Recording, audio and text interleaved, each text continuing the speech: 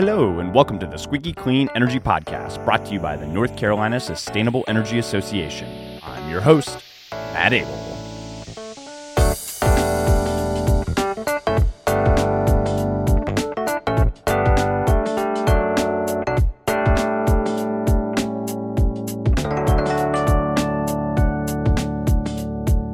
Hello, Squeaky Clean listeners.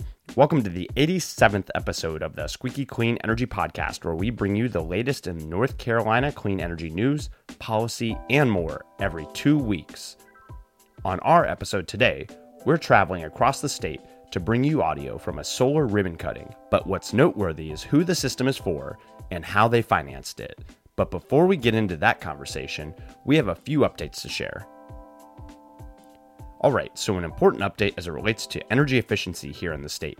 Just around the corner, the North Carolina Building Code Council will be hosting a meeting on March 14th, in which the topic of updated energy conservation codes will be on the agenda.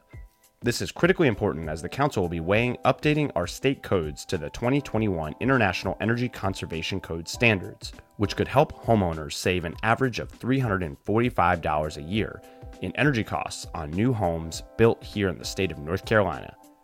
Updating the codes is also critically important to ensuring that we're eligible for millions of dollars in funding allocated for North Carolina via the Inflation Reduction Act. At that March meeting, there will be a public comment period where individuals will have the opportunity to share remarks in support of updating the conservation codes. Furthermore, there will be a written comment period through April 17th. We've included a link in the show notes with more details about the meeting, location, and time. And in breaking news this week, the results of a confidential market reform study in South Carolina have been published in a few media outlets, with the public report set to come out sometime this spring. The results of the study showed that South Carolina ratepayers could save up to $362 million a year if the state ended up joining PJM interconnection.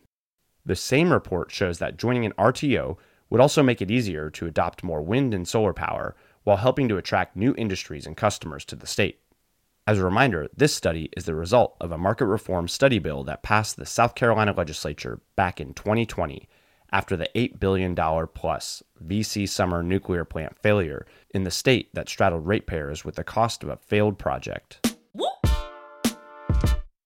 In other news, utility bills may be getting even higher for North Carolina customers after Duke Energy Carolinas proposed to raise rates by 16.6%.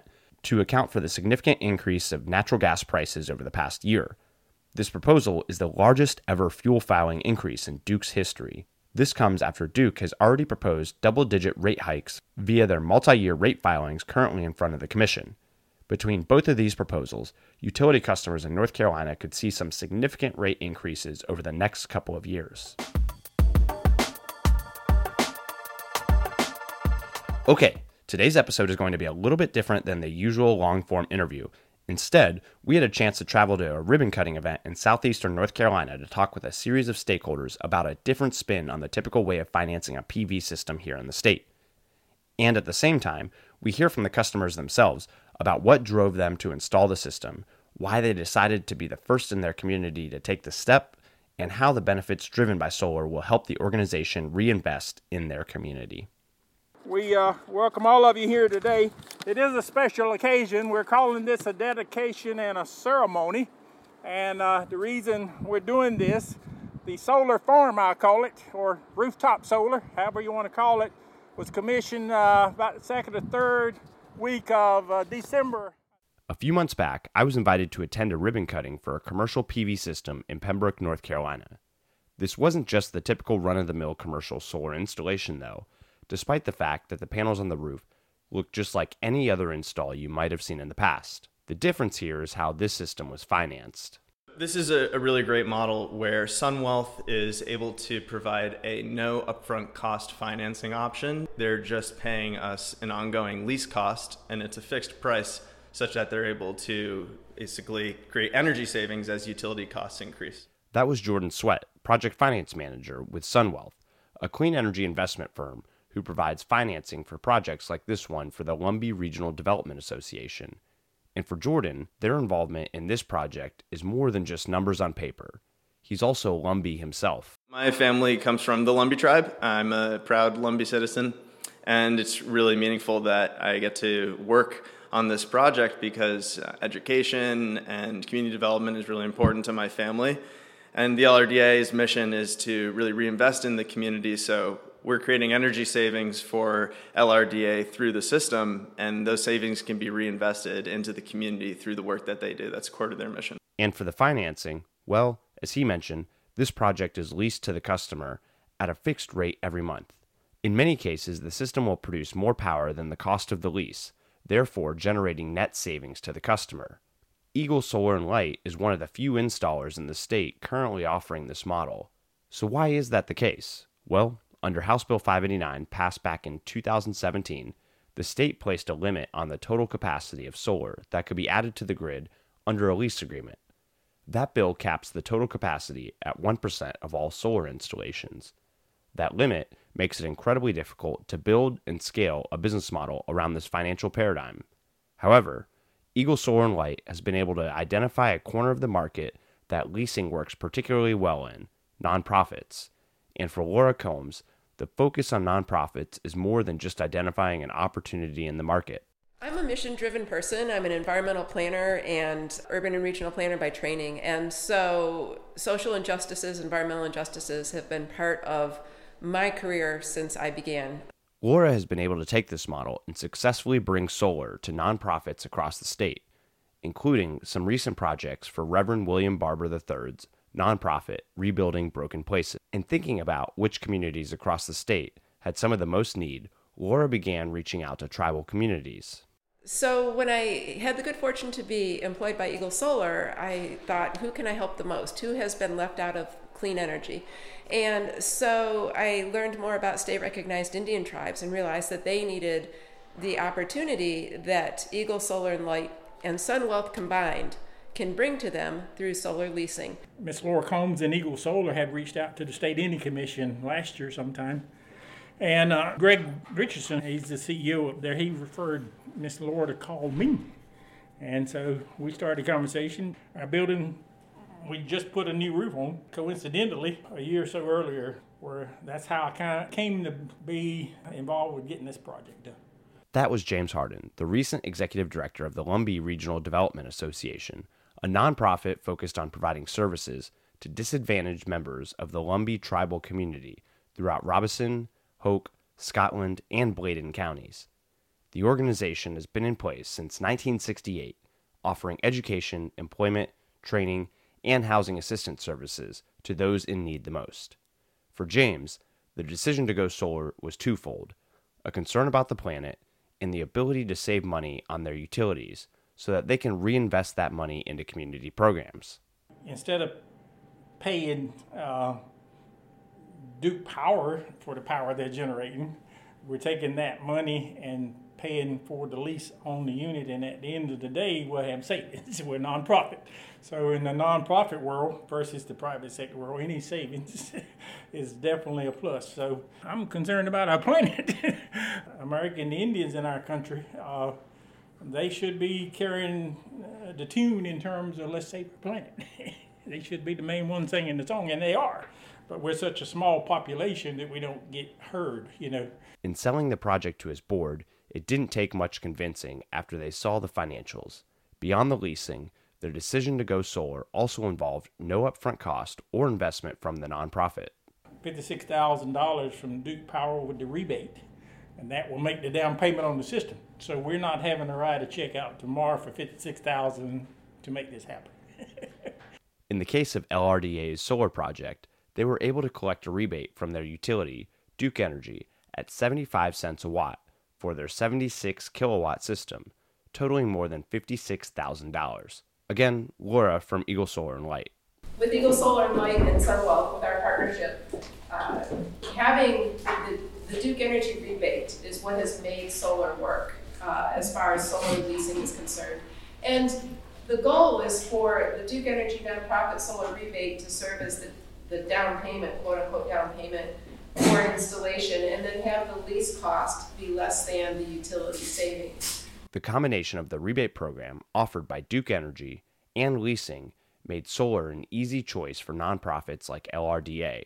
However, That's no longer the case, as the rebate program offered by the utility recently expired at the beginning of the year. And since that period of time, we haven't seen a similar program approved by the North Carolina Utilities Commission. The loss of the Duke Energy nonprofit solar rebate will have repercussions or impacts on the ability of low-income and marginalized communities to access solar. And so I'm hoping through DOE grants or other avenues that I'm researching that we can bring more money to folks who have historically been left out of clean energy. But as Laura mentioned, while the rebate program is no longer on the table for nonprofits in the state, federal funds might be able to help pick up some of that slack. In fact, we've already seen some other nonprofits and municipalities capitalize on a provision within the Inflation Reduction Act, allowing tax-exempt entities the ability to receive direct payment from the federal government in lieu of a tax credit when they deploy a clean energy project. This is especially notable given that the IRA increased and extended the investment tax credit for renewable energy projects to 30% over the next 10 years. Now, nonprofits can recoup that 30% in the form of a direct payment. Dr. Henry McCoy, a presidential appointee within the Department of Energy who joined the ribbon-cutting event, shared the record amount of support from the federal administration in advancing the clean energy economy. One of I think the most exciting things is that for the foreseeable future, this whole effort around decarbonization is going to be at the forefront. There's more money in this space right now than we've seen in a long time. I mean, again, these are historic investments. Dr. McCoy, who leads up the Office of State and Community Energy Programs, also shared the administration's focus on justice and equity. President Biden, who I worked for as appointee, essentially signed something called the Justice 40 Initiative, an executive order the day after he took office, which says that 40% of these resources at least should be going to communities that have historically been left behind and disadvantaged and things of that nature, to make sure that they're not at the back of the line but at the front of the line. The Biden administration's Justice 40 initiative was put into place with the goal of ensuring that 40% of the overall benefits of federal investments flow to disadvantaged communities that are marginalized, underserved, and overburdened by pollution. This directive will help to ensure that more funds flow into communities like Pembroke to help further enable their clean energy transition. And while the Lumbees were one of the first tribal communities to install solar here in North Carolina, they certainly won't be the last. Greg Richardson, Executive Director at the North Carolina Commission of Indian Affairs. My hope is, too, that your efforts here in Robertson County will be taken on by other tribal communities in this state. We at the Commission of Indian Affairs have been working with Laura here, talking about the opportunities for solar energy in our state for quite some time. And we're going to continue that dialogue, and we're going to continue to work in that direction. But what we hope to do is to bring this same type of effort into some of the other tribal communities. It is so much needed. Oh, and wondering what the benefits of this system is to LRDA and the local community? They're expecting to see $8,200 in utility bill savings in the first year, while offsetting more than 1,000 metric tons of CO2. My key takeaway from this episode is the importance of leasing as a tool to enable a wider swath of customers from across the state to receive the benefits of installing solar. As mentioned during the story, North Carolina currently has a 1% leasing cap in place, preventing installers from capitalizing on this option and offering it to a lot more customers like the Lumbee Regional Development Association. Leasing is a great way to help customers install solar and see a net savings on their bill every month. We've already seen solar leasing take off in other states across the country, opening the market to customers who otherwise would not have been able to participate. Now's the chance for North Carolina to capitalize on the growing jobs and investments made by rooftop solar installers in the state by giving the industry a shot in the arm expediting that growth. And you know the deal. Let's stay in touch on Twitter. Give me a shout at Matt Abel for future episode ideas, questions for our next episode, thoughts on today's episode, and your worst energy joke one-liners. And episode 87 of the Squeaky Clean Energy Podcast is in the books. But before you leave, don't forget to rate, subscribe, and share the pod on whatever platform you're listening in from. Sharing this podcast with your network and growing the friends of the pod helps us get just a little bit closer to our shared vision of a clean energy economy for North Carolina. All right, that's it. See y'all later.